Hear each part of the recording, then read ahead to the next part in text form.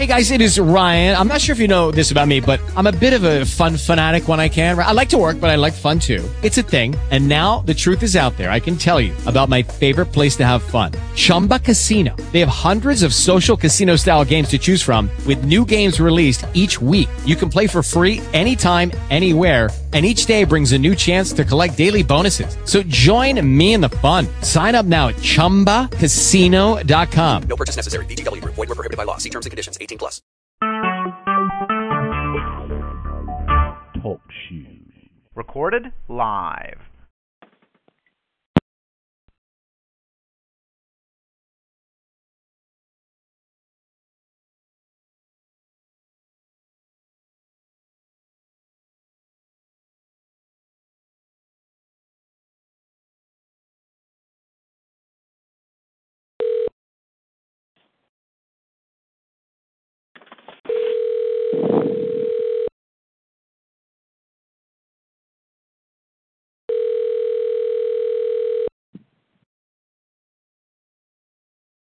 Hello? Kyle, how you doing? Demetrius with withanohiobias. All right. I was hoping. Say again.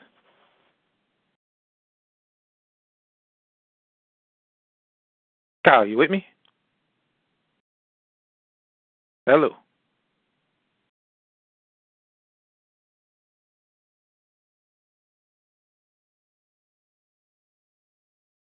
Hello, hello.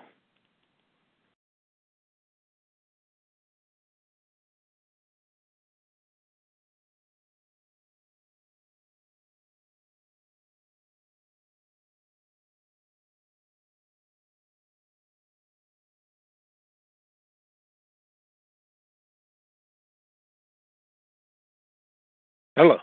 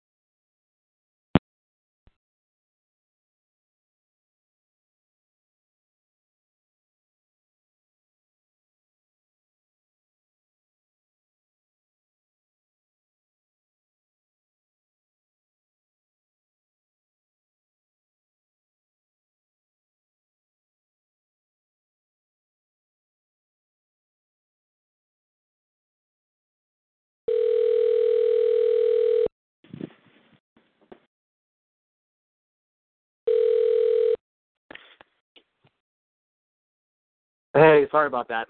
No problem, man. No problem. I figured we just got a little sensitive system over here, so I had to recalibrate so we could get it going again. Oh, no. Yeah, I pushed a button when you called the first time. Yeah, no, I answered it, and I started to talk, and then I actually pushed end. Well, I'm glad you're excited, man. You got to bring the energy. I've been pulling an all-nighter over here, so. Oh, yeah. Man, I was on pretty late last night, too, but I usually have, I'm usually chock full of energy, so we'll see if that carries over. Very good, very good. Basically, just want to go through the stuff like kind of went back and forth about. Nothing really too heavy.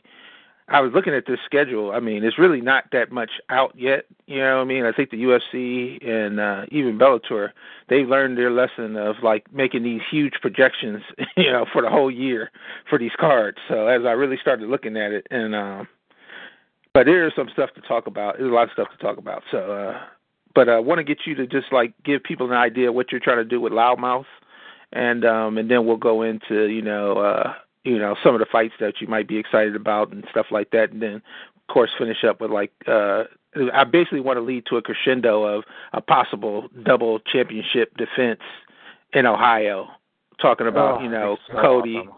and Stipe. Exactly. So I figured that's what I mean. So we build up to that, and we can talk about their upcoming title defenses and then end with that. So that's basically my idea. And anything else you want to get in or you think would be good to talk about? Awesome. Yep. Sounds good. We'll play it by ear. Okay. This is With an Ohio Bias. One other thing. We're recording, so if it's an answer you do give or you get stumbled up or you want to get a fact or some stat in there, because I listen to your podcast, so I know how detail-oriented you get, we can stop at any time and we can, go back. I can throw you a line again or throw a phrase. That way we can get that point in that you want to make about somebody or something. Okay, cool. Yeah, thanks. I should be all right, but we'll see. All right. This is With an Ohio Bias, a podcast for real fans with D and Jake. And we got an exciting one here, ladies and gentlemen. Kyle Steele from Loudmouth MMA is with us. We're going to be talking all promotions, all fighters, everything that you can imagine. I don't get to have a lot of conversations about MMA. I mention it as much as we can on our big podcast shows, but everybody knows I love it. And so we're so happy to have you join us on the podcast, Kyle, to talk about what you do over there and our favorite sport. I know. Hey, man, I'm excited to be here, and I love the energy. That's what we need. We're recording this pretty early for anyone to listen. We're recording pretty early, so this is some good energy. We need to keep this up the whole time. Oh, no, definitely. I'm very, very excited. This is. I was saying last night. I was on a podcast out of the guy out of the UK. And what I was saying to him, and I absolutely meant it, this is my absolute favorite sport, and I've been a lifelong football fan. I'm wearing a Bengals hoodie and Bengals pajamas right now. I am a lifelong football fan, Ohio football fan, of course. And MMA is my favorite sport. It's the greatest sport on earth. Well, it's not the number one for me. It's very close, just because it was easy for me to embrace it, just being a Buckeye and that lineage of wrestling, and then also Northeast Ohio, the lineage of wrestling. All my friends were wrestling. I wrestled through freshman year. I mean, it's one of those things that just comes close. And then, of course, I think we all grew up fans of martial arts. If it's from Bruce Lee to that viral video of Jackie Chan, reuniting with his stunt team is floating around the internet right now. So it's just something that has always stuck with us. And now to have the sport be at the level that it is, that you can enjoy it with the athletic competition as entertainment is just phenomenal. The reason that Kyle is on the podcast too, he just mentioned it. He's a Bengals fan. He's from Ohio, ladies and gentlemen. So the 937 area. So Kyle Steele, and that's where you get the connection with an Ohio bias. So, and he is the host of his own podcast, Loaded MMA. Kyle, just give us why you started the podcast. We know why. I mean, we kind of know why now, the enthusiasm about MMA. But tell folks what they can get when they tune in to a Loudmouth MMA podcast. Yeah, so it is the Loudmouth MMA, not to be confused with the Loaded Joe's podcast, which is a good friend of mine's podcast. But yeah, so it's the Loudmouth MMA podcast. We're relatively new on the scene, and I say we, but it's me and a guy that does my marketing. Shout out to Phil if he's listening, an incredible marketer.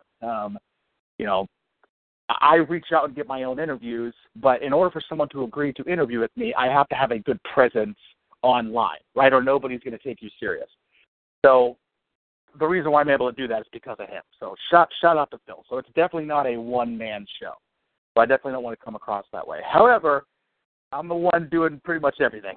I'm getting the interviews, I'm doing the interviews, and I have a couple friends who help me mix. But yeah, it's pretty much me over here.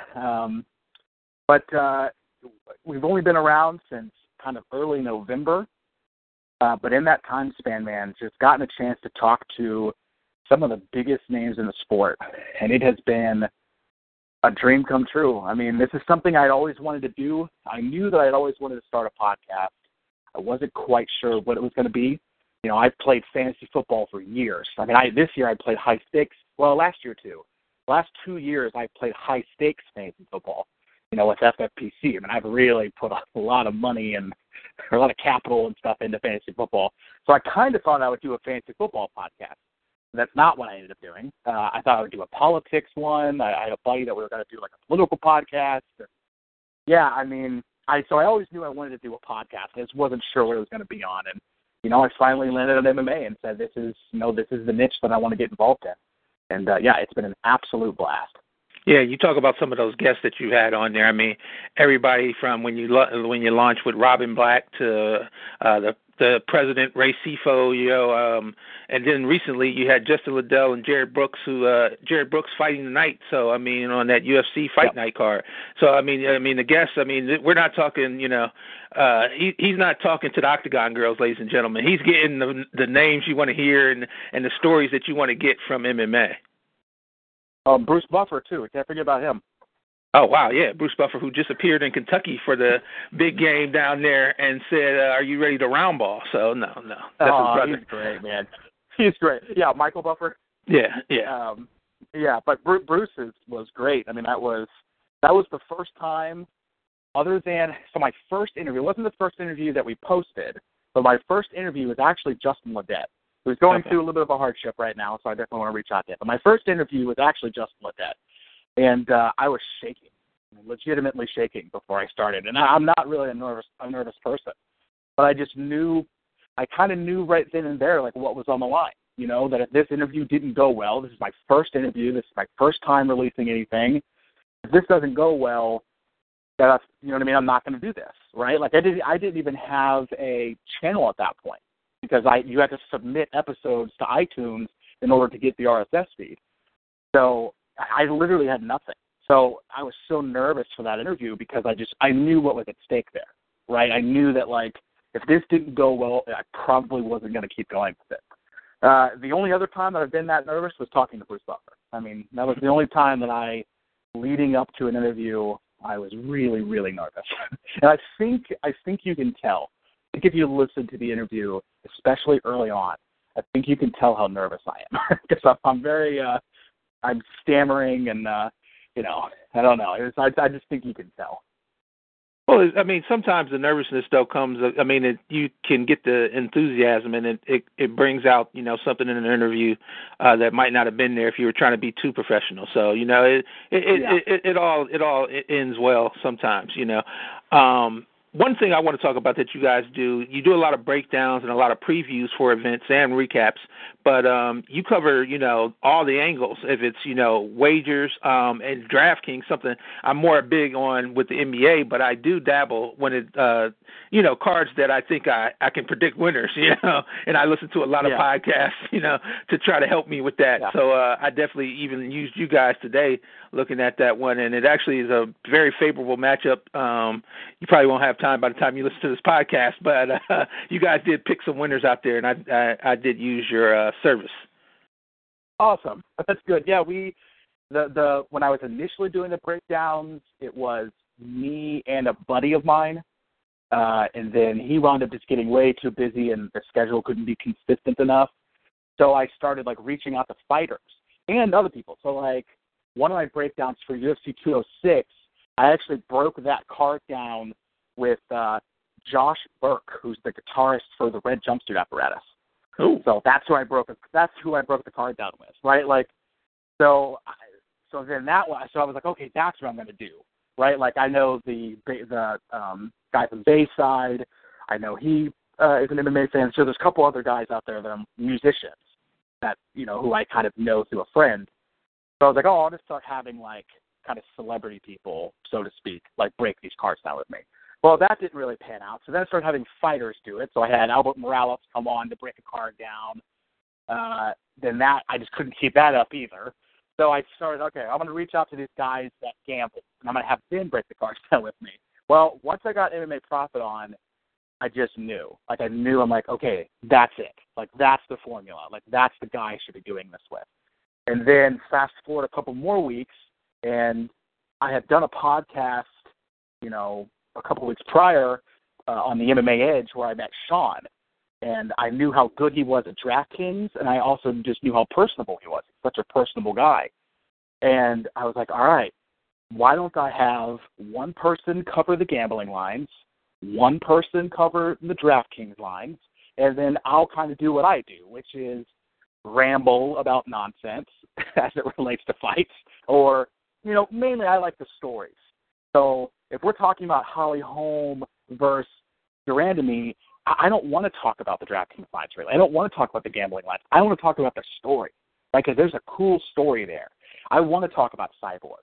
I want to talk about Julia Budd. I want to talk about, what this means for Bellator, what it means for World Series of Fighting, right? Like, I want to talk about that stuff and let these guys who know a lot more about fight study talk about the gambling lines and the DraftKings lines. But so I think what I want to do with these breakdowns is give you everything.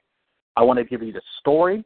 I want to give you, the advice you need to bet on Bovada or Five Dimes, or if you're in Vegas, bet on Vegas. And I want to give you, if you're a DraftKings player, I want to give you all that information, all in one place. That's kind of what my goal is. And I think the podcast has evolved to that, and it's reaching a nice mix and balance where even if you're not, trying to turn a dime into, $15, you can still just enjoy it for the MMA, just the MMA knowledge that you guys share. So, it might come in a different package, but at least you still can be prepared for the card. And, if you're sitting around with your buddies watching that pay-per-view or something like that, you can talk like you know what's going on if you're a casual fan. So I think that's cool as well. Yeah, and we want it to be fun. I mean, I write. I'm a writer. That's something, well, I wouldn't probably call myself a writer, but I do write. I write fiction. And some of the best advice I've ever heard was, it doesn't matter what plot devices you use. It doesn't matter how cool your dialogue is. It doesn't matter if you're, how many metaphors you're using, right? None of that matters if the story itself isn't very good. So the most important part of writing is the story. Everything else is secondary, everything. And that's kind of how I feel about doing a podcast, which is you can have great information, but if it's not fun to listen to, then no one's going to listen to it. So I want to make the podcast informational, but also fun to listen to. Like, I want to try to be funny. I want to try to be loose. I want to be excited. I mean, I don't feign excitement. At no point have I forced any type of excitement, either right now or in any of the episodes. I'm just a generally excited person. But so that is something that I think about, though, which is this needs to be fun to listen to. Like, people are generally listening to these things in isolation, right? They're at home by themselves, maybe, or they're in the car, right? They're listening in isolation.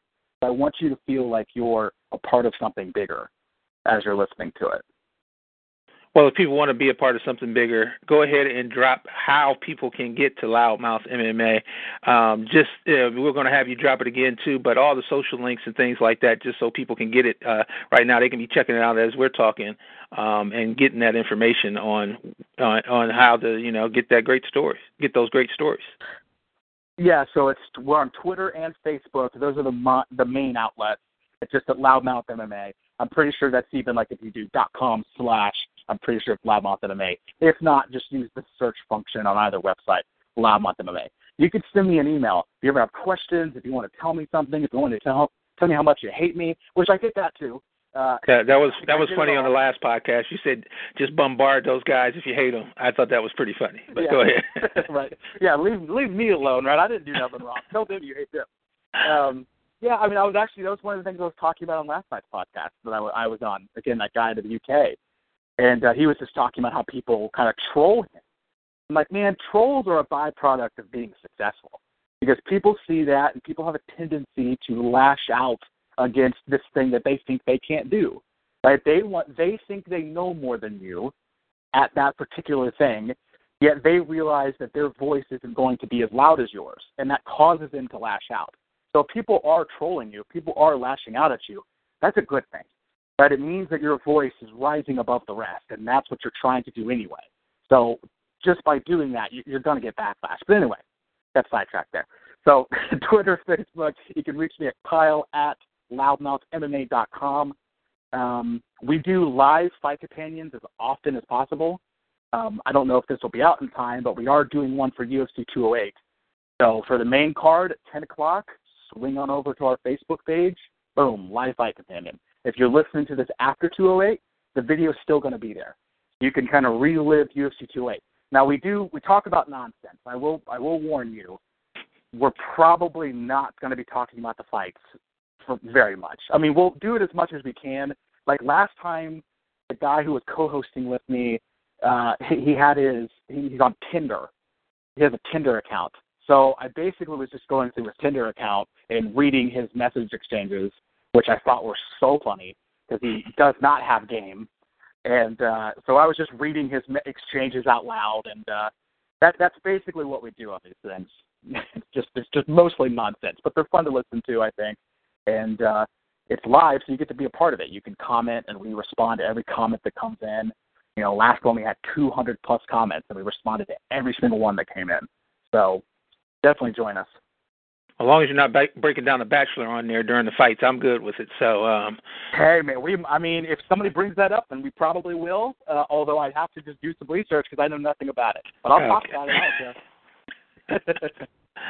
All right. Well, let's talk about some of the things coming up. Well, first of all, what was has any fight result surprised you so far in 2017?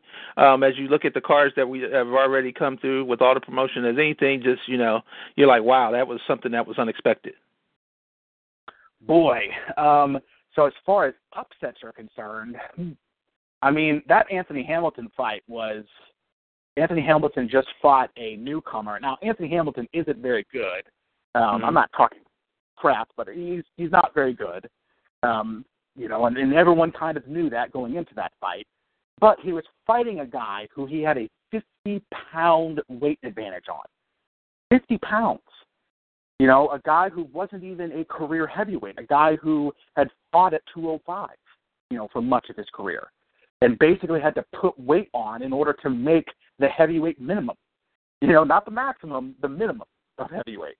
So there was absolutely no reason for Anthony Hamilton not to go in there and throw that guy around like a rag doll. Because the fight that was before that one, or it might have been after, I can't remember the order, it had to have been after, but it was Curtis Blades versus Adam Milstead, right, which there was also a huge weight disadvantage.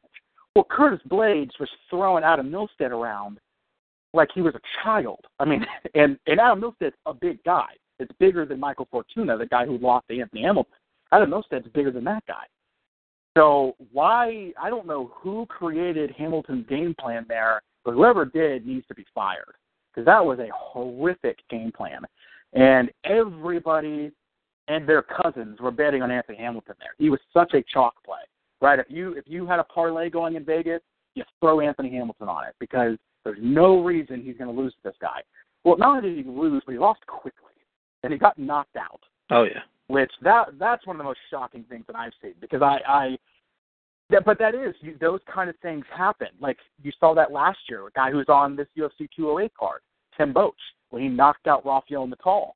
Yeah. Most people kind of had a chalk play on Natal there. It wasn't super chalk, but it was close. I mean, everybody was kind of picking Natal there. And when Natal loses, you kind of went, oh, yeah, I mean, it's Rafael Natal. Like, what did you expect?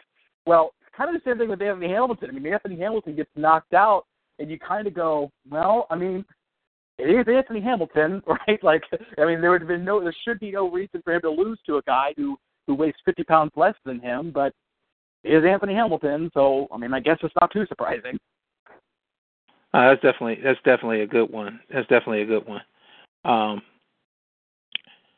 Well, let's get to what's coming up here in 2017. The fights that you might be looking at and the fights that I got a couple on there, which I don't even understand why we're having these fights again. But we'll get to that here in a second. The one I'll bring up right now, just because I saw all the fanfare and whatnot, is the heavyweight fight by Bellator. I think we should start with, in the return of Fedor against Matt Mitrione. Am I crazy, or is this, I didn't think Fedor had anything left after the Verdum knockout, and now he's back. Do we really expect this to be a good fight, or am I, you know what I mean? This is going to be another one of these, we see one of the great legends, go down in a heap, in a bad performance.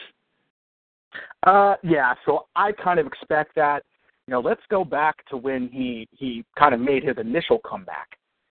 He fought a guy, so when he made his first comeback in Ryzen against, I can't remember his name, but Jadip, I think was his name. Anyway, it doesn't matter. The guy was 2-0. That was the guy's record. Okay, 2-0. Elemenko is 35-4 at that time. I mean, that is how. Or Fedor, sorry, Fedor. Fedor is 35-4 at the time.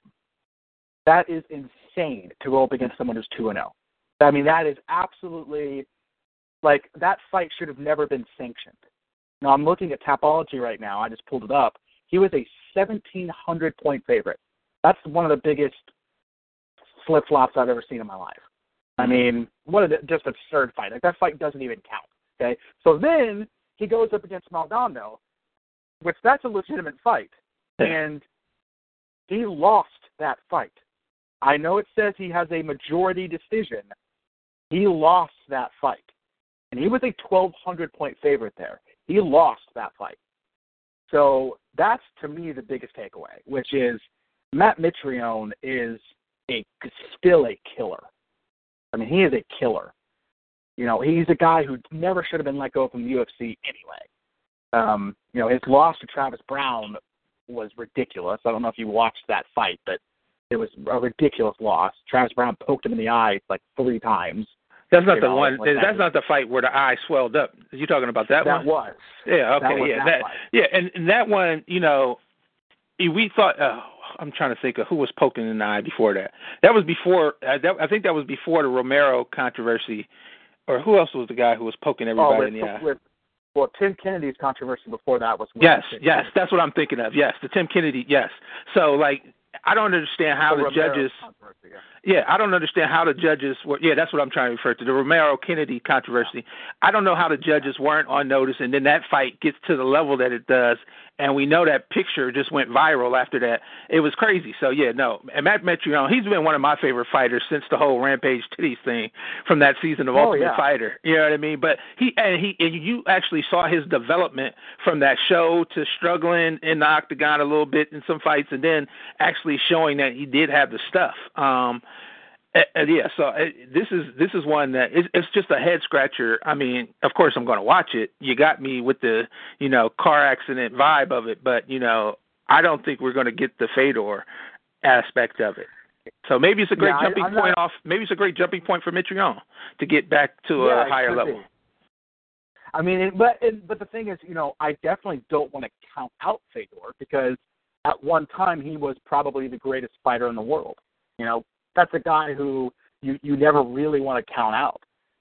But, Mitrione's only losses were, you know, basically against Congo, against a burgeoning Roy Nelson early in Roy Nelson's career, against Brandon Schaub when he was really, really good, and then, you know, the Ben Rothwell, Travis Brown back-to-back losses. Well, listen to Ben Rothwell, that choke really isn't that big of a deal because he's pulled that on several people. And with Travis Brown, we already talked about that, but he's beaten guys like Derek Lewis, which look how good Derek Lewis is right now. He's beaten Sean Jordan. He beat Gabriel Gonzaga. You know, this is a guy who he also fought Kimbo Slice in the UFC. Matt Mitrione did. But anyway, he was an underdog for that one too. But anyway, so yeah, I mean, there's no reason for Matt Mitrione to not win this fight. We'll just say that. I mean, you don't want to count a guy like Fedor out because you don't really know what to expect from him. But just on paper here, I mean, there's no reason for Matt Mitrione to not go in there and win this fight and maybe even get a finish. Let's stick with Bellator. The big announcement over the past week was the big London fight they got with Rory McDonald making his debut there against Paul Daley. Once again, I'm sorry if I get a little lukewarm on some of these matchups, but everybody wanted to see Michael Page get his shot. So I don't, you know, I mean, maybe they're holding that down the line, trying to get, I think, McDonald signed a 6-fight deal with Bellator. So maybe they're trying to, you know, maybe get a back-to-back, you know, matchup where they can really, you know, milk those tickets and milk that pay-per-view money.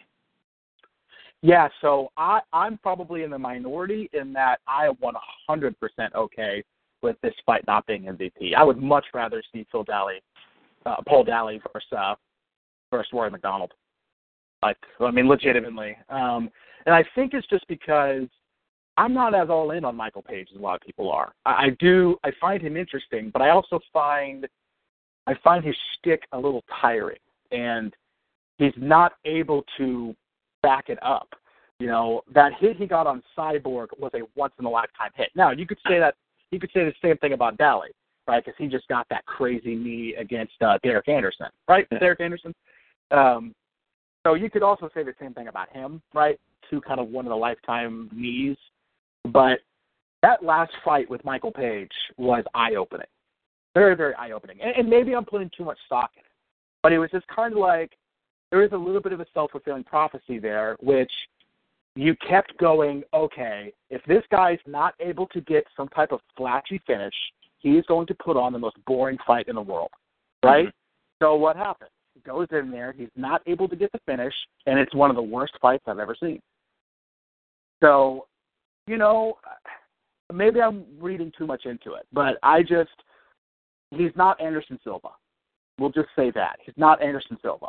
Anderson Silva could get away with that style because he was otherworldly in his craft. I don't think Michael Page is there, and I have a hard time seeing him getting there. But I'm definitely rooting for it. You know, I want to see him get there, but I just have a hard time imagining he's going to get there. He's beat a bunch of cans.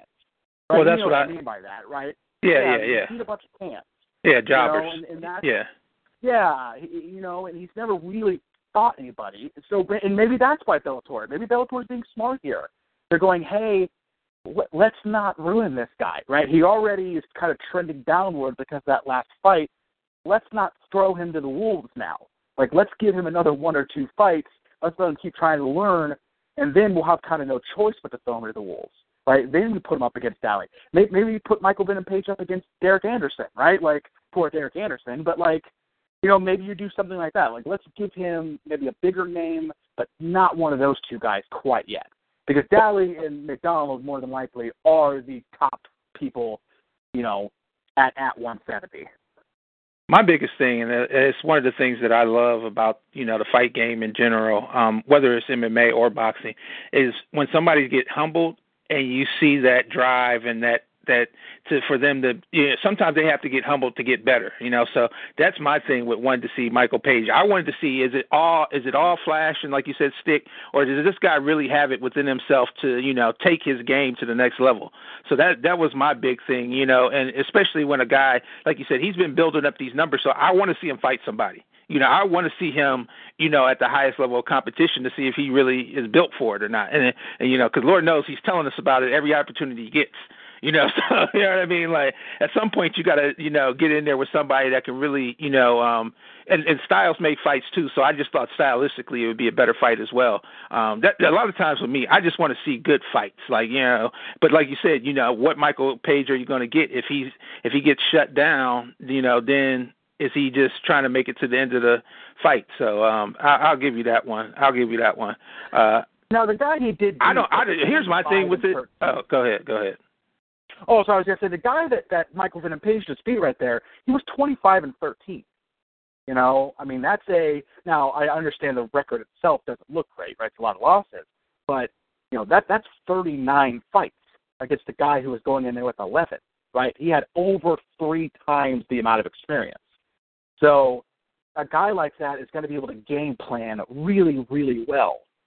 So to kind of talk up MVP a little bit, right? Because I do need to do that. I need to talk him up here a little bit. You know, he does enough for that for himself. But go ahead. Yeah, I mean, yeah, right. But he fought a guy who, you know, was able to game plan, you know, as much as anybody was going to be able to, right? In Bellator, certainly, with just because that level of experience, you don't have a lot of guys like that, and he still didn't lose, right? So that does mean something. And the non-engagement was just as much Gonzalez's fault as it was MVP. I mean, Gonzalez he wasn't trying to fight either, right? Like, neither one of them were really trying to go in on one another. So, you know, it's not fair to put the entire thing on MVP. But, you know, maybe I'm being a bit harsh. I think I'm probably being a bit harsh. But I'm excited to see MVP grow. I'm excited to see him get a big fight. I personally think that this is better in the long run, that he doesn't fight Daly and he doesn't fight McDonald here. I kind of like one of those guys picking each other off and then maybe fighting that guy next. You know, I don't know. But yeah, I'm okay with it. Any thoughts on, or you got any insight, or have you heard anything, or just speculatory opinion about the Brian Rogers leaving? Oh, I don't Ohio's know anything about that. Oh, you didn't see I that? don't know anything about that.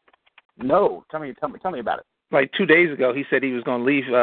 He was going to leave and take his career elsewhere. You didn't see that? Huh? I didn't. Let me double check. I could have swore this was big news Thursday, either Wednesday or Thursday. Oh, I'm sure you're right. It was one of the things that I was thinking about as I was looking. I just happened to be looking for stuff that day, just to make sure I was as current as I could be.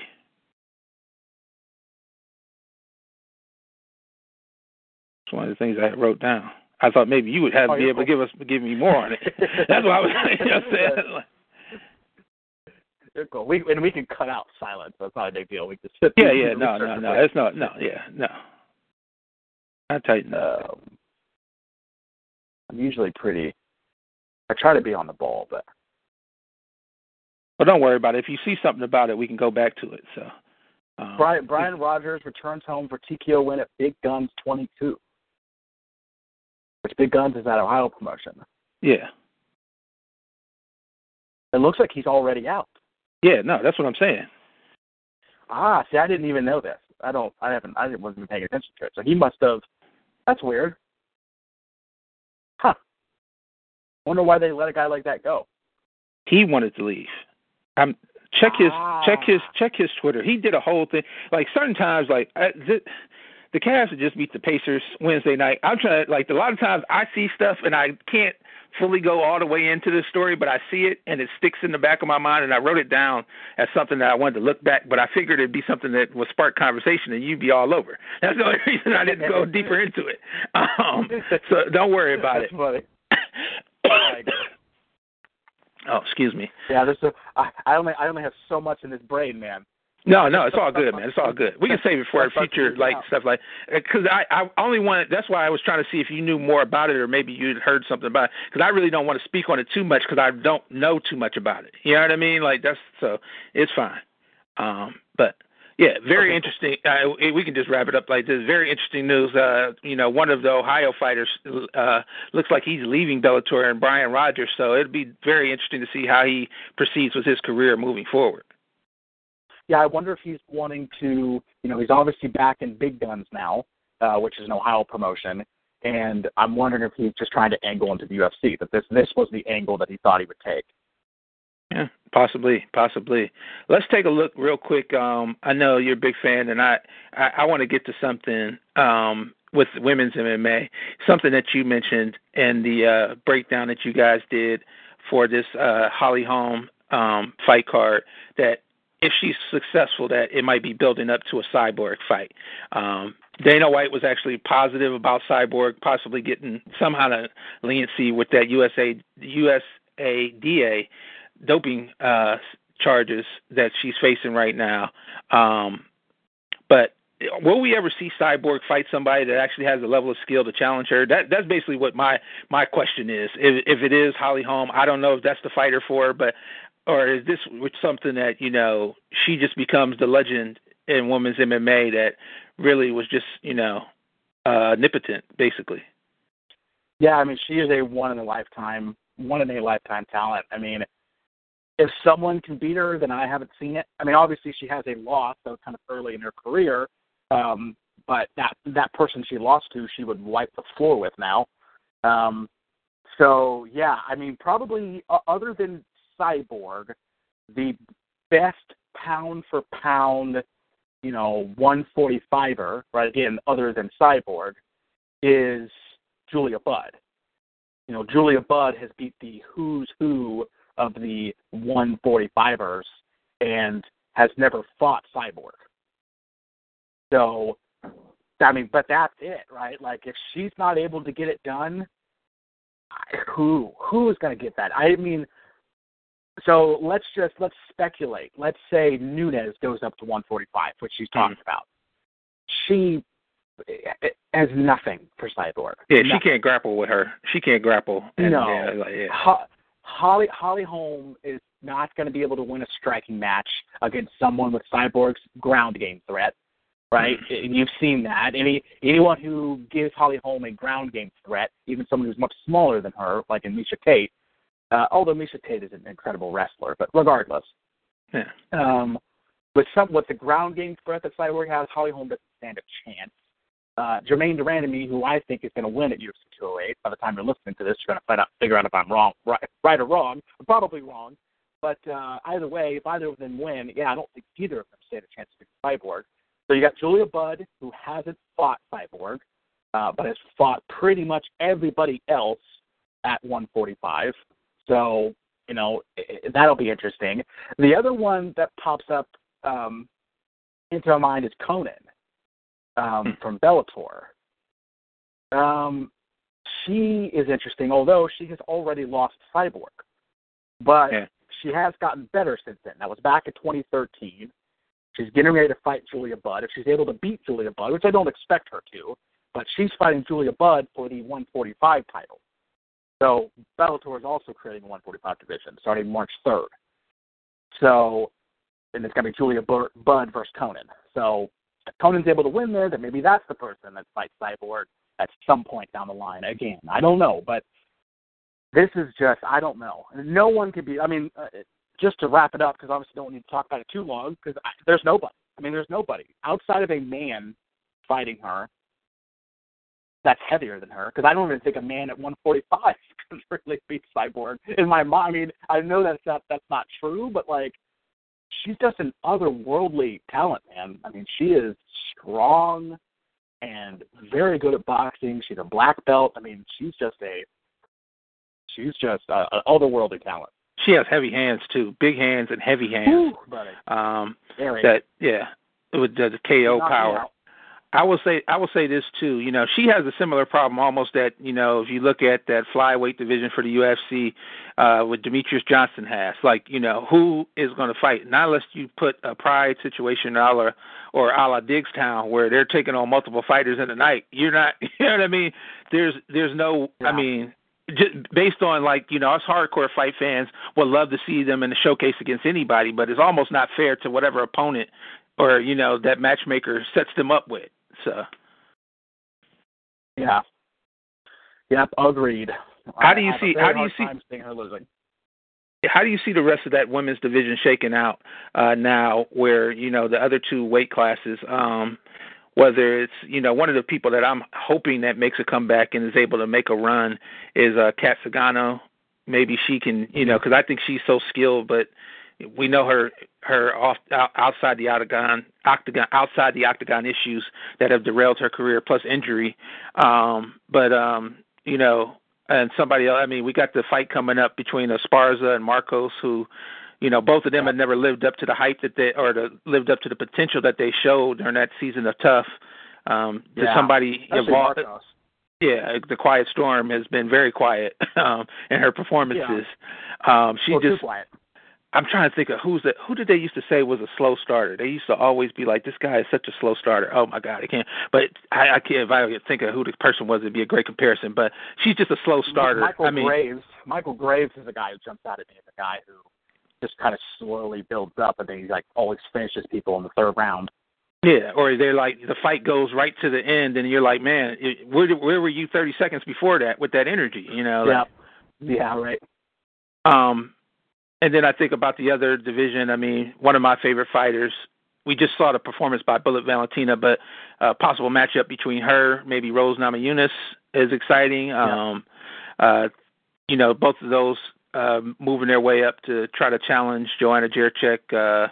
And then somebody that's not even ranked, which I find when I was doing a little preparation for this podcast, she's one of my favorite fighters. Just to throw out there too is Courtney Cast Iron Casey, who has had two great performances, Fight of the Night performances, and for some reason can't get in the Reebok Pay Club. Right. Yeah, Courtney Casey is she's an interesting one. She is another person who I think didn't live up to what people thought she was going to be coming into the UFC. Was she on that season of Tough 2? I don't think she was. No, she wasn't on that season. But her only losses are against And I know that it doesn't look great to lose to Seo Ham, but Seo Ham is such a weird fighter. I mean, losing to her really isn't that big of a deal, you know. And her last loss was against Claudia Gadelha, who, no duh, right? I mean, like, that's the type of person you should be losing to. You know, against, you know, and it was kind of a weird thing where she got kneed in the head when she was down. You know, and before that, her last loss was against Calderwood. Calderwood's fantastic, you know. So, I don't know. Calderwood's another slow, speaking of Calderwood, she's another slow starter, but go ahead. Well, Calderwood is someone who is going to really, I think, do a lot better once the 125 is made, once the featherweight, or once the flyweight division is made, because she is a 125er. So, you know, I'm excited to see her when that happens. The 125 is going to be a big deal when that happens. I'm very excited for that because I think that's where you're going to see a big push. I don't know if this 145 is going to be as big of a push, but here's the thing, Bellator and the UFC are doing it at one time. So obviously there's something there, right? There's something that I don't know. I'm just hoping Courtney Casey has never won a decision. She has 3 knockout victories and 3 submission victories, no decisions. Yet, of her 4 losses, 3 of them were by decision. So she can't win a decision to save her life. But as long as she can get the finish, then she'll win. Well, that's the potential that I see in her, is that she can finish fights. You know, these fights that go to the decision, if you think about Carla Esparza, her fights, you let those fights go to the cards. And Esparza actually is a great wrestler, but, you know, you grapple along and you stay pressed to the mat and you let the judges decide it, and then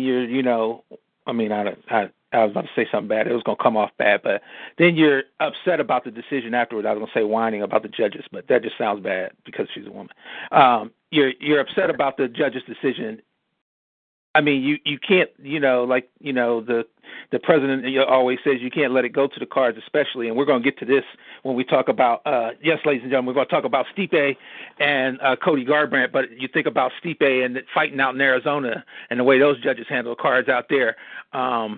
You just can't let that be the way that you let your performance speak for yourself. So that's why I kind of like you think about the current champion right now in that 115 division, the strawweights with Joanna Jędrzejczyk, because she finished fights. I think that her second to last fight went to decision, but she tries to finish fights. She comes out with flurries and actually puts herself in a little bit of danger in some of those exchanges, but that's what people want to see, and that's what sticks with fight fans. Yeah, couldn't agree more, man. Could not agree more. Let's go ahead and get into some of these other fights coming down the line here then. And we are going to get to the Ohio champions, but do you see anybody in that featherweight division as we look through these divisions? Is there any fights that you're absolutely like, oh, my God, this is must watch? Featherweight. Did you say featherweight or did you say just featherweight, welterweight? As you look through the divisions right now, we know the big ones that are coming up. We'll get to some of those. But is there anything like flying under the radar to you? Flying under the radar. Well, let me be shameless real quick and say I've talked to both Meerschaert and Ryan James. I've talked to them both, and they are fighting each other next weekend. And that's going to be a tough fight for me to watch, just because especially Ryan James. Ryan James became one of my favorite people. As soon as I talked to him, he became one of my favorite people. And Meerschaert, again, I talked to him later, and he's fantastic. I'm like, why do these two people got to fight each other? You know what I mean? I can't root against either one of these guys. So that'll be a fight that I'll be watching, and I'll be very sad, regardless if he wins. The main event, Derek Lewis versus Travis Brown next week. I don't know if it's flying under the radar per se, but big implications here. I mean, if Travis Brown loses, he's probably fighting in Bellator in the next couple months. If Derek Lewis gets a big win there, he's really cementing himself for a title shot sometime this year. More so, I think, lining himself up with a head-on collision with Francis Ngannou, which would probably be the greatest fight to happen. I mean, if that fight happens, I'm finding a way to get tickets to it. I mean, I want to watch Derek Lewis Ngannou really, really bad. That's just going to be an awesome fight. So you got UFC 209, which they haven't announced everything for that one, but Lando Veneta versus David Tamer, whoa, buddy. Like, fasten your seatbelts. That is going to be a hell of a fight. And I don't know if that's a fight that people are really talking about. And, of course, on that same card, you got Khabib versus Tony Ferguson, and you got the Woodley-Thompson rematch. So UFC 209 is shaping up to be quite the card. I can't get too excited about the headliner on that one. Now, I'm very excited about El Kukui going against Khabib. I mean, that one, I mean, especially considering the performances that both of them, I mean, the streak of performances both of them have put back to back. So that one definitely that one should be the headliner. That's good enough for me. Seeing Woodley and Wonderboy go again, it's basically giving Wonderboy a chance to find a way not to get knocked out. I mean, like, so I've seen this movie before, and I don't see it outcome anyway. And then, I've got this is just a personal thing with me. I got a bad taste in my mouth with Tyron Woodley because it's like, if you had a problem with the UFC was handling race, you got to state that before you become the champion. I don't understand how anybody becomes a champion and then you say the UFC is not treating me right and it's because of my race, when Lord knows they've bent over backwards to support, other fighters, whether it's John Jones or keep Danielle Cormier paid, you know what I mean? So like, and Woodley, for that matter. And also, they have set up every cross-promotion and marketing campaign for Demetrius Johnson that I've ever seen, a guy that we already talked about can't get a marketable fight because there's nobody, that could be on his level. Yeah. I mean, like, let's not forget with Tyron Woodley here. I probably have two things to say, nothing terribly controversial, but the one thing, let's not forget, okay, Tyron Woodley got a title shot against Robbie Lawler after coming off, basically a year layoff where he barely beat Kevin Gastelum and had to, where he barely beat Kevin Gastelum. He barely beat Kevin Gastelum in, late January of 2015. Okay, that was the only fight he had. Okay, barely beating Kevin Gastelum, and then he fights Robbie Lawler for the title in July of 2016. He took 18 months off, got a title shot. Now he won, but you're telling me the UFC doesn't treat you good? Are you kidding me? You got handed a title shot. Yeah, and before that, he had a terrible performance. I don't know if that Gastelum fight that's the one I was going to, the UFC Vancouver one. You know what I mean? Like, which was awful because that was that Bader card, wasn't it? That was Johnson Bogatinov. That was the Demetrius. I thought Ryan Bader was on the headline of that card when Woodley was on that card. No, so the Rory McDonald, Bader was on that card, but he was not headlining. Okay, he wasn't headlining, but I remember the Bader fight was the best fight to me on that because that's what sticks out in my head. Okay, so sorry about that. Oh, you're okay. But no, the Woodley, and that was the night that Dana White was so disgusted with him. You know what I mean? That's the only reason I bring it up. So, because that was what the fallout was after that. So, like you're saying, like, it just proves your point. But I'm saying his history goes so long, and my thing is, you've now got a chance to be a champion. You could have negotiated and said, no, I don't want to fight Wonderboy again right now, which would have gave the UFC more marketing power. You would have had more negotiating power against them, and then given them something to market, down the road after your next title defense, which gives you an opportunity to make more money. So I don't, that whole situation just doesn't sit well with me. So that's why I'm not that excited about that card. But like I said, the fight before that fight is the one for me with Tony Ferguson and Khabib. The stuff with Woodley, and here's my second point. The stuff with Woodley also seems very contrived. Very contrived. Seems to me like somebody put a bug in his ear that, hey, man, you're not going to be able to be, because I think he was genuinely, hear me out on this, because I think I'm right. I think I'm totally right at what I'm about to say. So hear me out. He goes into New York, he's fighting Thompson. People start booing him at the press conference. I think that he was shocked. Like, I genuinely think he was like, whoa, like, these people hate me for no reason, right? I genuinely think that he was shocked, which, God, I hate to be the bearer of bad news here, but you're fighting Mr. Rogers. Like, Stephen Thompson is one of the most likable people in the UFC. I mean, to your point real quick, his nickname is Wonder Boy. Go ahead. Yeah, you know what I mean? Like, he is one of the most likable people in the UFC. Of course they're going to boo you, Tyron Woodley. Like, what did you expect? But I think he was genuinely shocked. So I think after this fight, when they, and then when they announced the rematch, I think somebody put a bug in his ear and said, hey, man, you're not going to be able to out-nice Stephen Thompson. So you need, in order to get the promotion that you need to go full-on WWE heel. You need to be the absolute villain. You need to be the antithesis of Wonderboy Thompson. Right? You need to be the polar opposite of what Stephen Thompson is. Because being in the middle is never good. Nobody wants to be in the middle. Whether you're a podcast, whether you're a fighter, regardless, right? You either need to be extreme or not extreme at all, right? Like, don't hover in the middle because you're never going to have success. So I think someone said that to Woodley. He said, oh, okay, what's the opposite of Stephen Thompson? This thing. So that's what he's doing. I think it's all a show. I genuinely think it's 100% just a show. I mean, I will say this. He might. I mean, I will say this. There is merits to his argument because the UFC. Sure. I mean, it took a long time, for African American fighters, and the problem is this. Fighters are treated badly in general, and that's a whole another conversation for another podcast. So, like, you know what I mean. So it's going to trickle down to it goes into race and other issues and whatnot. But we've articulated, I mean, the guy had a terrible performance. Next thing you know, he takes, time off, and then he's the champ. You know what I mean? Like, he gets a title shot, then he's the champ. And then like you said, he turns full heel. I think that's just a bad look. And to go back to the women's division real quick, I thought it was a bad look, too, for Amanda Nunes to try to do that against Rousey. Like, that whole thing, and I got into a thing. It wasn't a big thing. He's a good friend of mine, a guy that runs at Chick Fights Rock, which is a great shout out to him. But, we were going back and forth after that fight because I was so disgusted by that. You need to forget Ronda Rousey.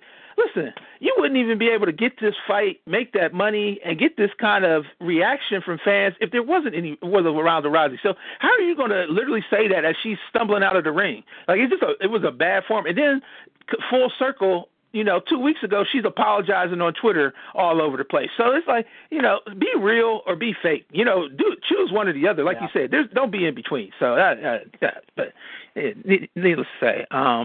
Well, and that's sort of what Rousey did, right? After the fight, Rousey just did her typical thing where she just walks away, right? Doesn't shake her hand, doesn't do anything, right? So Rousey played it smart, and then she didn't talk to the media, right? Like, she said, I'm not talking to the media, so at no point did she talk to media, right?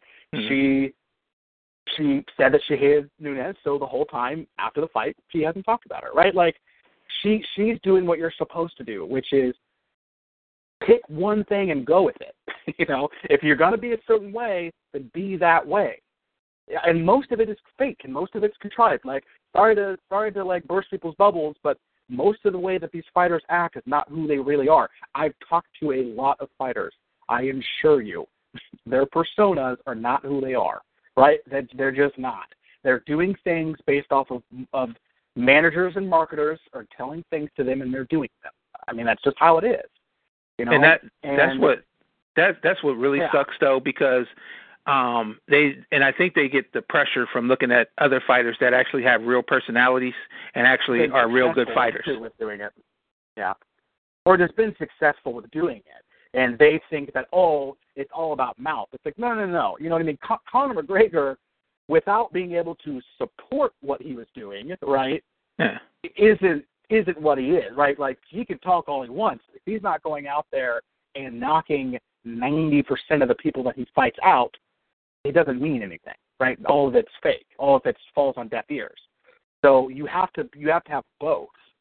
I will say that, like, not talking crap, you're also not. You could be the greatest fighter ever and still not get anywhere if you're not willing to talk. So there needs to be a balance. But I think Cody Garbrandt might be that balance, right? Like, I think that's the guy, just to kind of segue into that, I think Cody Garbrandt might be that guy who can kind of balance that out a little bit, which is, hey, let me show you how good I am. And also, I'm not that bad on the mic either, but he's no Conor McGregor, right? He's not driving around in a Bentley and, do whatever it is that Conor McGregor is doing. And I don't think that he's ever going to be that way. Oh, you're not following Cody on. You must not be following Cody on IG because that Mercedes is smoked out and it's awesome. It's you know true. what I mean? I have seen that. And it's almost like it's very true. I guess I missed some boat because that is very, very true. But I will say this for Cody though. He's going about it in a very different way because I think there's also two different I feel like growing up where Connor did is very different than growing up with Cody. But I think Cody.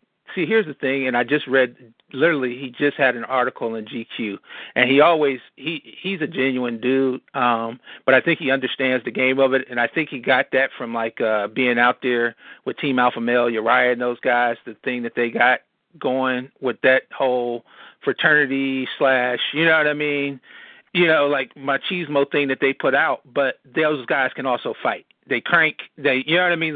They know, you know what I mean, their techniques. And I think that's what could have been the best marriage for him. And we talked to him on our podcast right before he jumped to the UFC. He was having his last fight in Canton. And so, it's one of those things to see his journey come full circle. And then I was there in Cleveland for the Stipe fight, and I saw him backstage when he was doing some press right before the weigh-ins.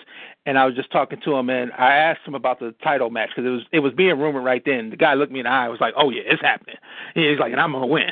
And I just, you know what I mean. But that was the same way he talked when he was, fighting for NAAFS. You know what I mean? So it's not like, to me, this is just a personality that people hadn't seen, but it's being personified, and it's a good way to go about it. Now, do I agree with him storming, acting like he's going to another TV studio to fight Cruz for free? No. But you know what I mean? Like you said, certain parts of it, you got to go ahead and go full on. You can't be in the middle. So, and we're going to get to that possible fight. The other guy that does that well that I was about to go to is the Count, Michael Bisping, who Bisping, who that Yoel Romero calling into his radio show and that whole thing this week was unbelievable. Yeah. And the fact that he's now sticking this carrot out there for Yoel Romero to make it look like he's ducking this fight is just hilarious to me, and it's good for sport. That's a perfect example of what we're talking about of how you can do it. Well, and there's no love lost there. I think both of them kind of like each other. Oh yeah. I certainly think that Romero likes Bisping. I don't know if Bisping actually doesn't like Romero, but I think on the other side, I think Romero genuinely doesn't like Bisping. Romero is such an interesting guy. I thought setting up the GoFundMe for Michael Bisping was one of the best things that he did. Oh yeah. I don't know if you've heard about that. He sets up a GoFundMe for his family to support him when he gets brutalized. Yeah, for his injuries. in their title fight. Yeah, that's hilarious. Yeah, he calls in and requests Michael Bisping, accusing him of pooping his pants, which there are pictures that support his claims. It's just funny. They did such a good job. I think both of them are a good sport.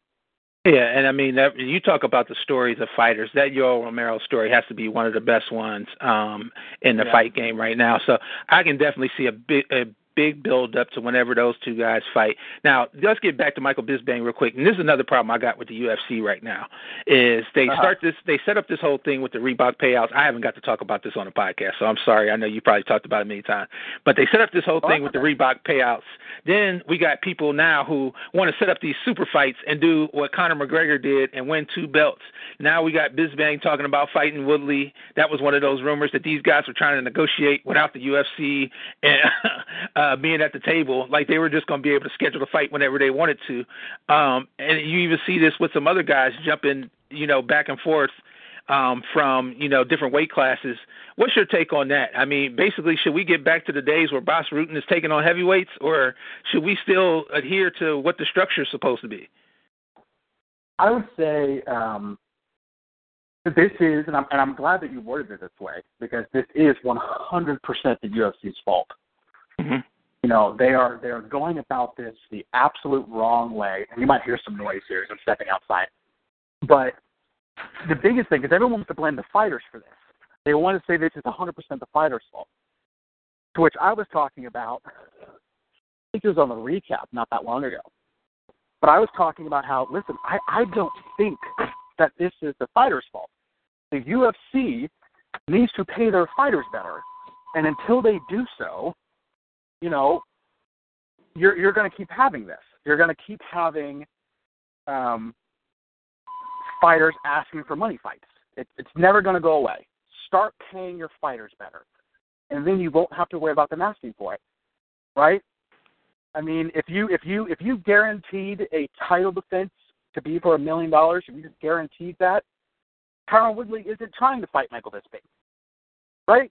Yeah. He's just not. He doesn't care anymore, right? But they're not paying them enough.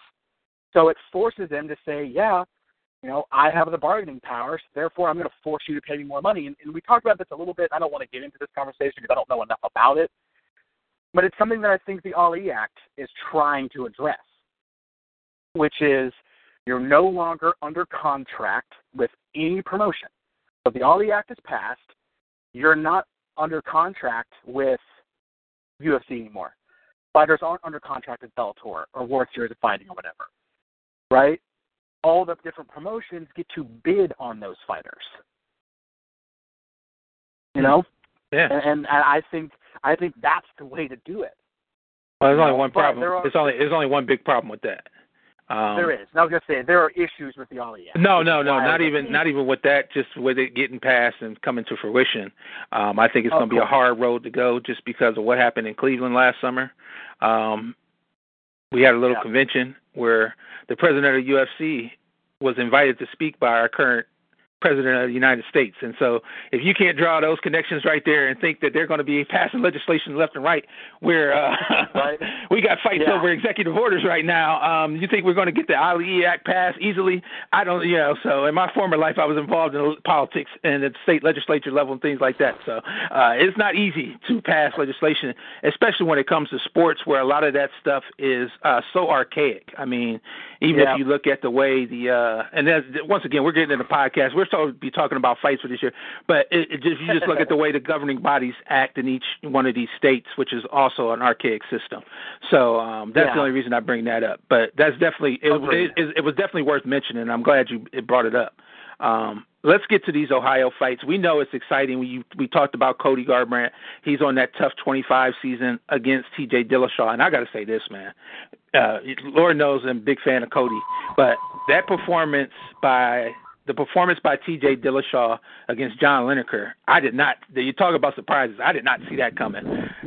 John Lineker had been knocking people out and going to the body on people with those uppercuts like it was nobody's business. And T.J. Dillashaw just took him apart. Yeah, I mean, that was as impressive as the Cody Garbrandt finish, to be honest with you. Which was right before it. It wasn't the fight. It wasn't the fight right before it, but it was on the same card. Yeah, it was on the same card. It was one of the first leadoff fights. Yeah. Yeah, I mean, and what a huge win there, because it got overshadowed a little bit by what Cody Garbrandt did, which I don't think anybody was expecting. And if that's what you were expecting, if you said, ooh, Cody Garbrandt is going to outclass Dominic Cruz in a 5-round decision, okay? If you predicted that, prove it.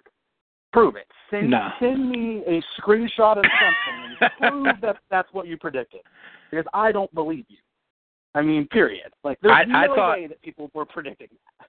I thought Cody could win, but I thought Cruz was going to go the same way that Conor did in that second Diaz fight, because he is so good with his leg kicks. I thought he was going to try to chop Cody down, and he did not even. I mean, he did throw some, but he didn't throw enough. And that was the thing that was the one thing that stood out to me watching that fight. It's like, this is not the Cruz that I'm used to seeing. So Cruz was just so far off his game. It was amazing performance. I don't know if he was that much off his game as much as Cody maybe Cody is that good. I mean, I don't know. Well, here's the thing about Cody I'll bring up too. This guy was a high level state wrestler, state championship level wrestler we haven't seen him wrestle yet in the octagon. That was the thing that I thought that was going to come into a little bit of play, because you know how Cruz likes to press people in dirty box. So I thought Cody would try to get a couple takedowns, which he did, but it didn't play out that way. You know what I mean? Like, so the whole fight took a turn that I didn't even see coming whatsoever. Like you said, nobody could see coming. And that's what you talk about being good. But you look at that matchup with Dillashaw coming off of that season of Tough, which is definitely going to bring some entertainment, every week for the UFC. So people should definitely check that out with all those Team Alpha Male guys there, and Dillashaw and Dwayne Bang Ludwig. It's definitely going to be the animosity that's already built in with that storyline. But that fight is going to be unbelievable, because we know TJ Dillashaw likes to go, I almost say like Pacquiao style, where he wants to touch you up as much as possible, get in and out. And Cody, I don't know what to expect now. I really don't know. He's almost capable of anything, of beating Dillashaw after that performance with Cruz. So it's going to be very interesting. The other one I would like to get your take on, and we want to talk about, is Stipe Miocic's title defense. And we talked about how Tyron Woodley felt being as a champ, being treated as a champion by the UFC. Stipe is getting this a little bit too. And it was a weird thing when I saw the rumor, and that he was going to fight JDS again, because you remember what happened after that Cleveland title defense against Overeem. JDS was going nuts, trying to get Stipe to agree to a match. He got caught on camera, and Stipe's looking at him like, dude, I thought it was real disrespectful move. You know what I mean? To even handle it in that manner. But, hey, the perseverance pays off, because JDS got his title rematch. Got his title shot.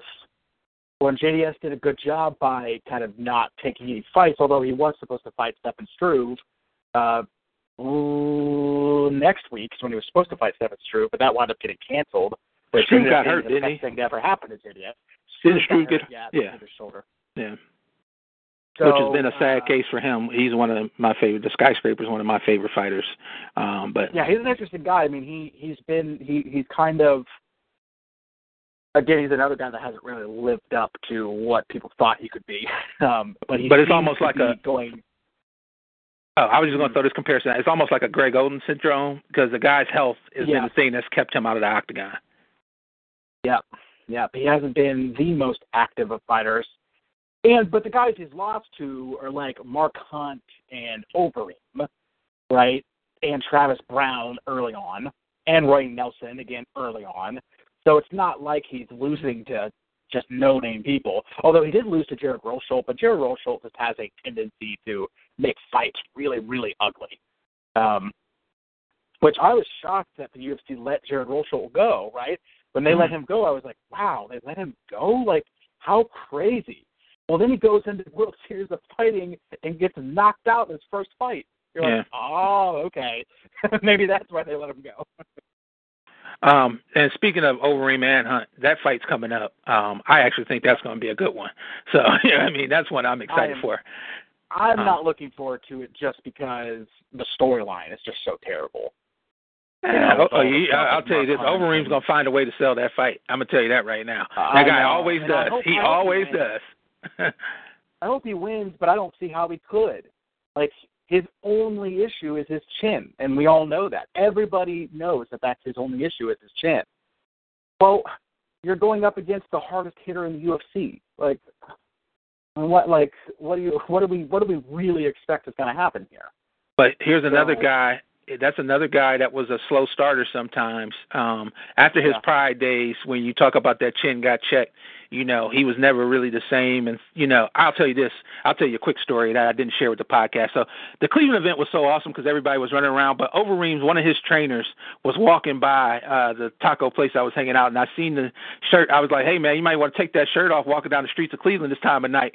You know what I mean? I was just joking with him, and we got to talking for a second. And I told him, and I would say this to Alistair, too, if I saw it. It's like, hey, man, I like the fact that you bounced back and you brought your game back after the whole possible steroid, did you dope, did you not dope, whole controversy, and the guy made it back to a championship level. Now, he did get beat by Stipe, but you know what I mean? At least he's competing again at a high level. And, it's not the same Overeem we remember, but, I still enjoy watching him fight. That's why I'm excited about that one. You still with me? Hello? Sorry, my mic cut out. Oh, you're all good. I know we can wrap it up. We're getting a little long, man. I get excited, man. I haven't talked to MMA. We can wrap it up, though. You're okay. No, I love it. No, my mic cut out when I was talking. I put it on mute because I don't like background noise. I got you. I'm glad you can edit this stuff. No, we're all good. Let's get back to that Stipe JDS fight real quick, though. JDS 2. I mentioned a part earlier of Stipe getting robbed out there in Arizona. Yeah. I don't like this fight where it's located. I would rather the fight be in Vegas. I know it can't be back in Ohio that quickly, even though, you know, that Cleveland event was one of the highest gates for the UFC. I think it was like the third. I'm really hoping that at the end of the year we can get both of those guys on a Cleveland card. I think they would. Both Cody Garbrandt and Stipe. I think that card would end up probably being in either Columbus or Cincinnati. They would find some way because I don't think they're going to. I don't think they're going to go back to Cleveland, even though it was so successful there. It was so many hoops for them to jump through to get that event off there. Let's do Cincinnati. I'm 40 minutes away from Cincinnati. Let's do it. Oh yeah, and then we can, of course, always honor the great ace Rich Franklin, who would probably come out for that one. Yep. You know what I mean? So that would be awesome. But yeah, I just don't like him fighting in Dallas. I don't know why. That just sticks out to me. I do not like that. I feel that's a little bit of the UFC's bending over backwards to take care of JDS on this one, and I think that's why Stipe's camp's upset. He might not be feeling the love from the UFC. The other problem is, though, all these champions have right now, and this is another thing that I didn't understand the timeliness of Woodley's, remarks, is that the UFC is going through a changeover right now. We saw them get rid of one of Ohio-own's broadcasting legend with Mike Goldberg, which I was so happy to hear the news he might be coming to Bellator. So he might get back on the mic because that was ridiculous to see him in the crowd in Arizona. The UFC wouldn't even hook the guy up with some front row tickets. So terrible. When that comes to it, I think we're going to see this come full circle. And then just to mention a couple other guys, you brought up World Series of Fighting. I can't wait to see what they do with Lance Palmer as he's still going to St. Ed's product and Ohio State Buckeye. And then just on a local level, I think a guy who has been making his name internationally and trying to get back up to the big promotions as Daniel the Dragon Spawn, who we've interviewed on this podcast, is a great dude and is just brutally honest, and he has the personality that I think will showcase along with a great fight skill. So, yeah, and he, I was looking at Tapology. They rank him out of Pennsylvania and not out of Ohio. Do you know why that is? I think because he's moved around for a couple of gyms. He's originally from Texas, but I know he fights out of Ohio because he's down at Ronin Training Center right now. He does a lot of Ronin Training Center. He goes up to Strong Style, but he might have been fighting. They might have him out of there because he fought in a promotion. He fought in a promotion out of Philly, and he was holding 2 titles for them. That's why he was holding the heavyweight title and the light heavyweight title, both. His biggest fight, he fights for what does it stand for? CFFC out of Philadelphia. This is just off the top of my head, but that's why. That's probably why they have him listed there, because that was the last heavyweight title. I know he was just up in Canada taking. He was just successful in the fight, so shout out to him, man. Great guy, and he was honest about research. Oh, real quick, he just was real honest about what helped his game was going to see a sports psychologist. So we talked about like fighters developing personalities and dealing with a lot of things. That was one of the things that credited him with being able to get back to road to success. I've interviewed a mental coach on my podcast, Chuck Jordan from Fight Brain. He's a mental coach, professional mental coach. He works with like Ben Nguyen, probably mainly, and a couple other guys in the UFC.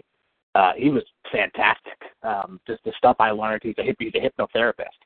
So just the importance, the importance on mental toughness and just having the right attitude and optimism and goal setting, and it's just it was really, really interesting just to learn, like truly realize how important that stuff is. I mean, it's probably the most important thing to fighting. A guy who, so I was doing some research in Ohio fighters, because I don't really follow a lot of Ohio guys, kind of specifically, like because they're from Ohio, but there's a guy named John Gunther who seems to be climbing up here. I mean, he's one of the top-ranked guys in Ohio. He's ranked number 1 at lightweight, number 2 at featherweight, according to Tapology. He's in the top 30 in the Midwest. He's already fought this year and won. He has a submission on his record, knockouts on his record, and decisions on his record, which you'd like to see, like a well-rounded individual. Absolutely. His third fight, he beat Pringle, who is one of the top guys in Ohio, who was 7-4 at the time. He was 2-0 at the time. So yeah, I mean he's 5-0 now in his pro. I don't care about amateur, but in his amateur he had 7 or 8 wins. He fought like 10 times as an amateur, which is. I mean, you can basically make your amateur. Yeah, you can basically make your amateur record what you want it to be. But go ahead. But that's good. But what you want to see out of an amateur record is a lot of fights. I don't like when I see a young guy who's 4-5-0 who doesn't have a lot of amateur fights, because that's not a good sign to me. It means that they rushed. So I like that he took his time. He fought 8 times as an amateur over the course of 2.5 years. That means a lot to me. And then he comes in as a pro, and now he's 5-0 with 2 pretty legitimate wins on his record. His last win was pretty legitimate, and his third win there against Pringle is a very legitimate win. He fought, twice in 2016, twice in 2015, and then he's already fought in 2017. So that's a guy, he's a little bit older, he's 31. I understand that that's not old by any stretch of the imagination, but, that is something to monitor, right? Like he needs to try to get into the UFC within the next 2 years here. You don't want to be going into the UFC when you're 35, although that has also been successful. Ryan James began his career at age 35. But anyway, you'd like to see him get in there, but that's a guy who I'm going to monitor now. I saved him on my Tapology thing, on my account, so I could monitor him and see where he's at. I'm going to go out to one of his fights, because he's in Ohio, of course, so I want to go out and watch him. Oh, definitely. Might meet up on that one, because I'll definitely go. I'm about to really get back into the Ohio scene. I was doing it before I moved to Virginia for a couple of years, and now I'm back. So I'll definitely be getting into the Ohio scene and make sure we can get more of these fighters on the podcast with an Ohio bias, and you'll be seeing the retweets and information. And I'm pretty sure, Kyle, we'll be doing more podcasts in conjunction with that Loaded MMA. So, because I can't get enough talking about it. If you can't tell, I told you I was up all night, but I got fired up, so it didn't take much, to light the speed. Hey, no, we were good. And again, it's Loudmouth MMA. Loudmouth, loaded. I don't know. Don't get confused with Loaded Joes. Yeah, no, okay, my bad. Loudmouth MMA. Loudmouth MMA. No, I'm saying it so I can use it again, and that's the only reason. So, but we want to thank you, Kyle, so much for joining us on the podcast. Definitely excited about a double. We're hoping these Ohio champions can hold those belts, hold those straps, so we can get that double title defense in Ohio.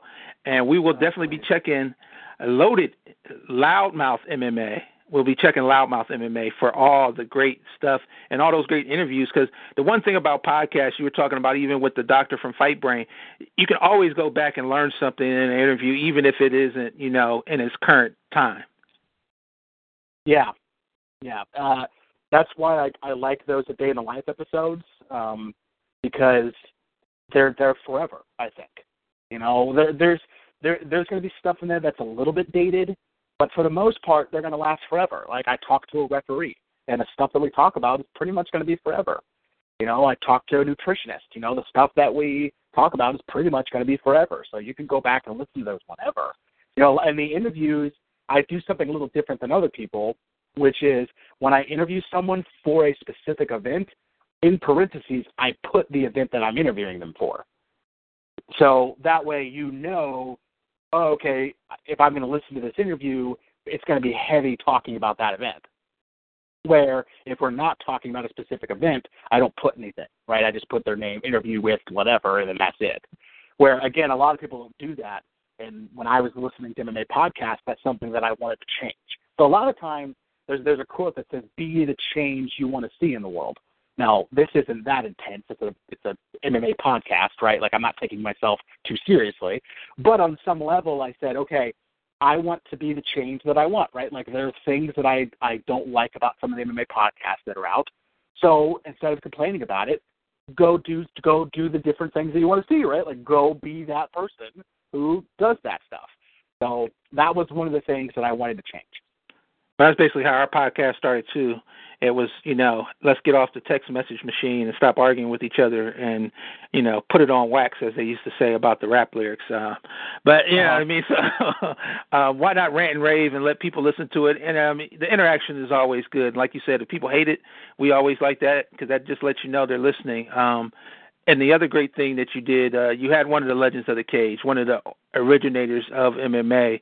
And we give a shout out to Brian Moore, who I just did a great podcast with about the tour that they do to help kids coming back to Ohio. But you interviewed Gary Big Daddy Goodrich, who I know is always honest about, some of the issues that he has from his day in the cage. But he also talks about, the good things as well. So that's another great interview. People can go back. That is definitely timeless.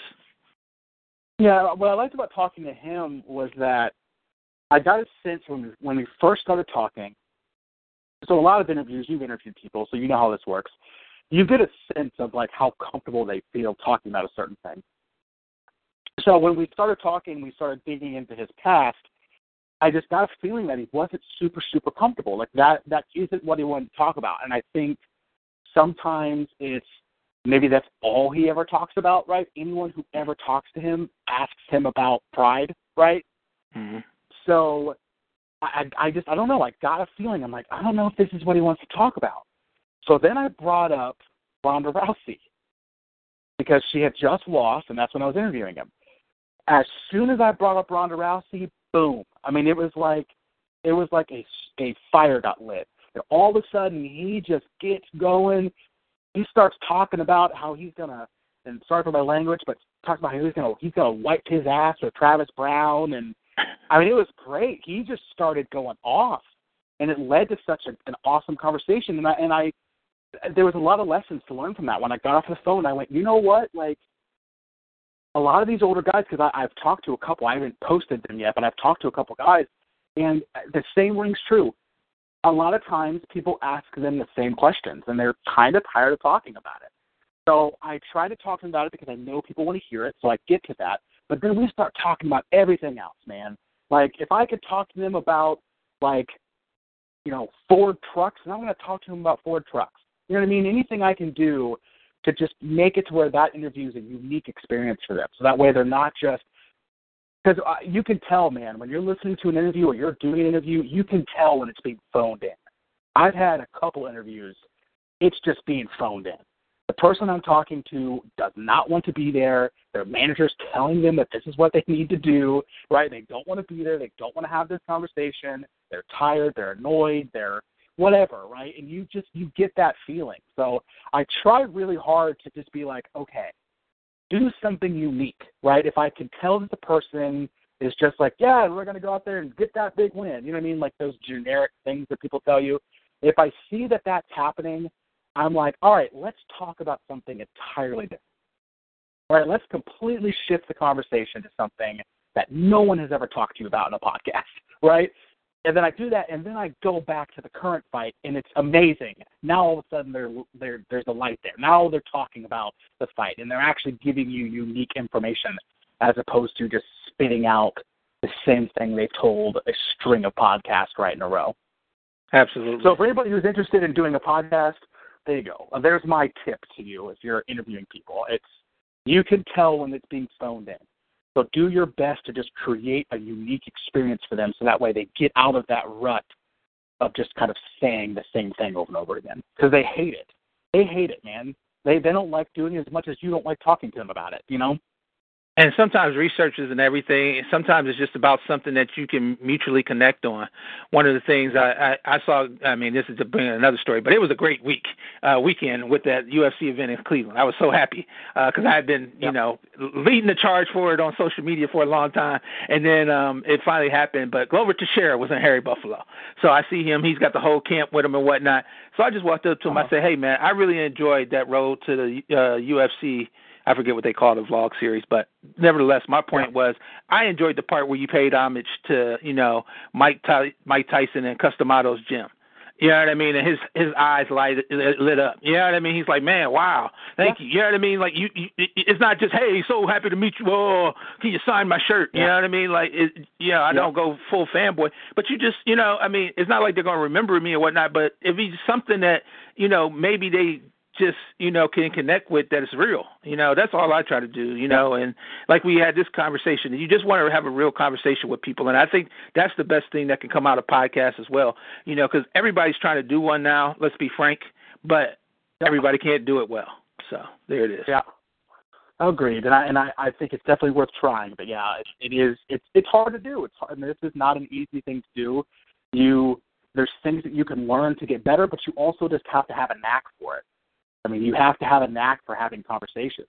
And conversations include active listening, which active listening is one of the hardest things in the world to do because most people don't do it. I don't do it a lot. It's something that I'm continuously trying to work on, is being an active listener, because the better listener you are, the better you are going to be at a conversation.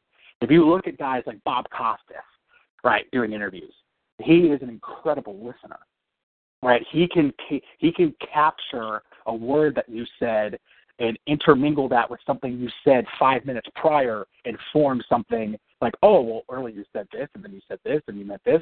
What does that mean, right? Like, that's active listening, and that's not easy to do because a lot of times words just kind of blend together.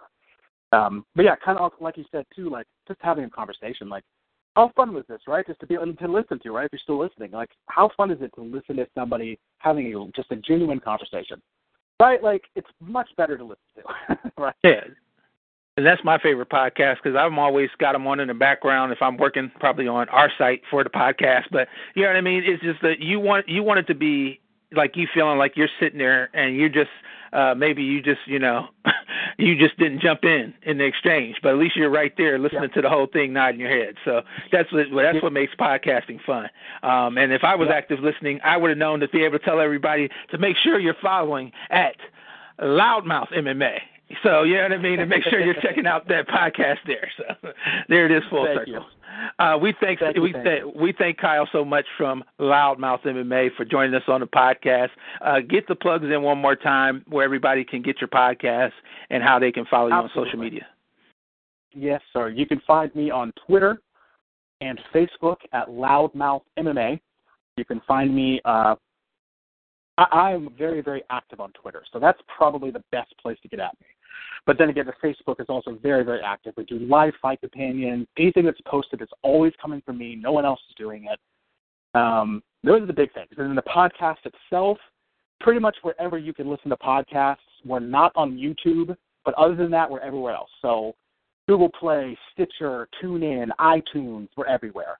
And I don't care where you listen to it, man. As long as you are guys, I guess, and women, right? But I say a lot of those, like, I don't even know what you call them. Not pronouns, but I call everyone a man, like regardless of who they are. Or if it's like a group of people, it's still man. But anyway, I would say, you can listen to us wherever. Like, I don't have a specific place where, like, I don't care how high my ranking is on iTunes. I don't care. As long as people are listening to it, that's all that matters. So if you want to listen to it on SoundCloud, then listen to it on SoundCloud. It doesn't matter to me. Absolutely, and we're always happy just to get that one person that listens every week. So, that's what we do here. No, I'm just joking. We're one real quick funny note. You talk about, saying, man, I was interviewing a young lady yesterday who's a bodybuilder and broadcaster herself, but she was talking about, her daughter with something, and she said to her, she referenced a conversation with her daughter, and she was like, dude, and it just made me crack up. I literally had to press mute during the interview because I was just laughing so hard about that. But, thanks a lot for joining the podcast, Kyle. We appreciate your time. For sure, man. Yeah, thanks. I like what you guys are doing, and hopefully we can get together in person sometime soon. Absolutely. All right, man. Thanks a lot, man. Yes, sir. We will talk soon. All right, take care. Bye.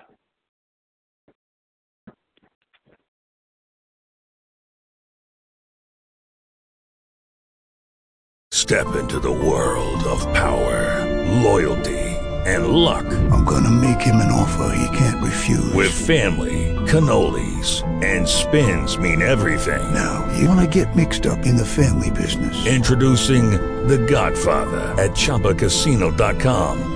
Test your luck in the shadowy world of The Godfather slot. Someday, I will call upon you to do a service for me. Play The Godfather, now at ChumbaCasino.com. Welcome to the family. VGW Group. No purchase necessary. Void where prohibited by law. See terms and conditions. 18+.